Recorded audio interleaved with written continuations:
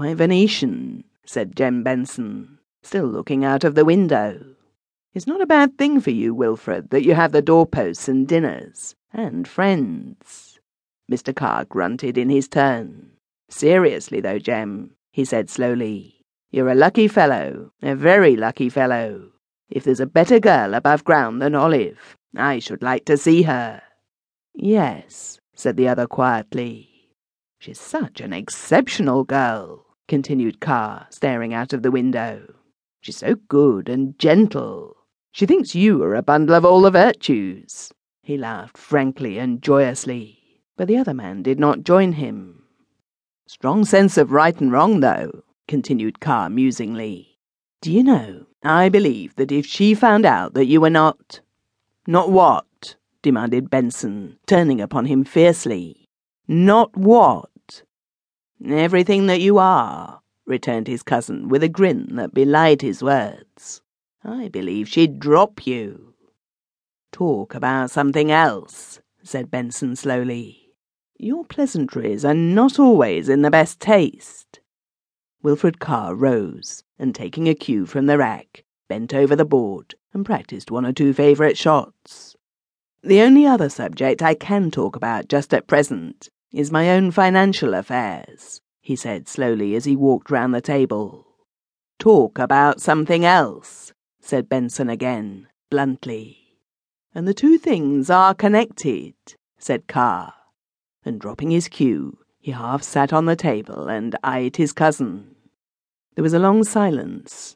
Benson pitched the end of his cigar out of the window, and leaning back, closed his eyes. "Do you follow me?" said Carr at length. Benson opened his eyes and nodded at the window.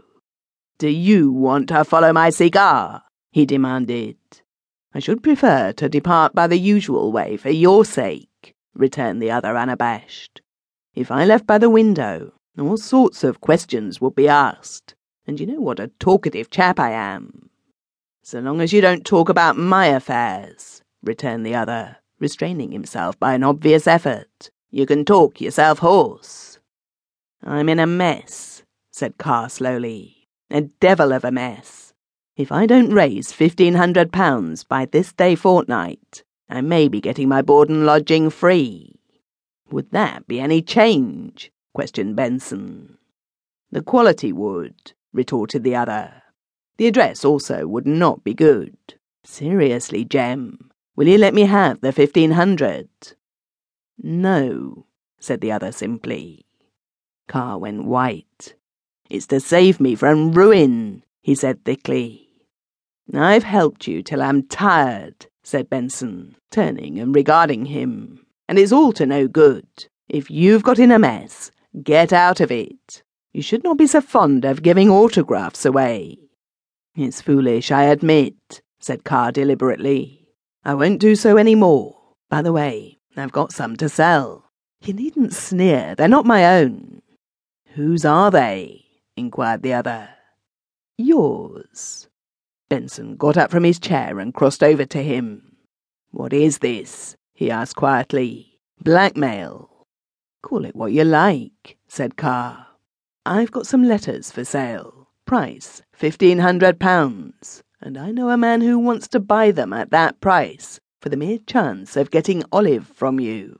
I'll give you first offer. If you've got any letters bearing my signature, you will be good enough to give them to me," said Benson very slowly. "They're mine," said Carr lightly, "given to me by the lady you wrote them to. I must say that they are not all in the best possible taste." His cousin reached forward suddenly, and catching him by the collar of his coat, pinned him down on the table.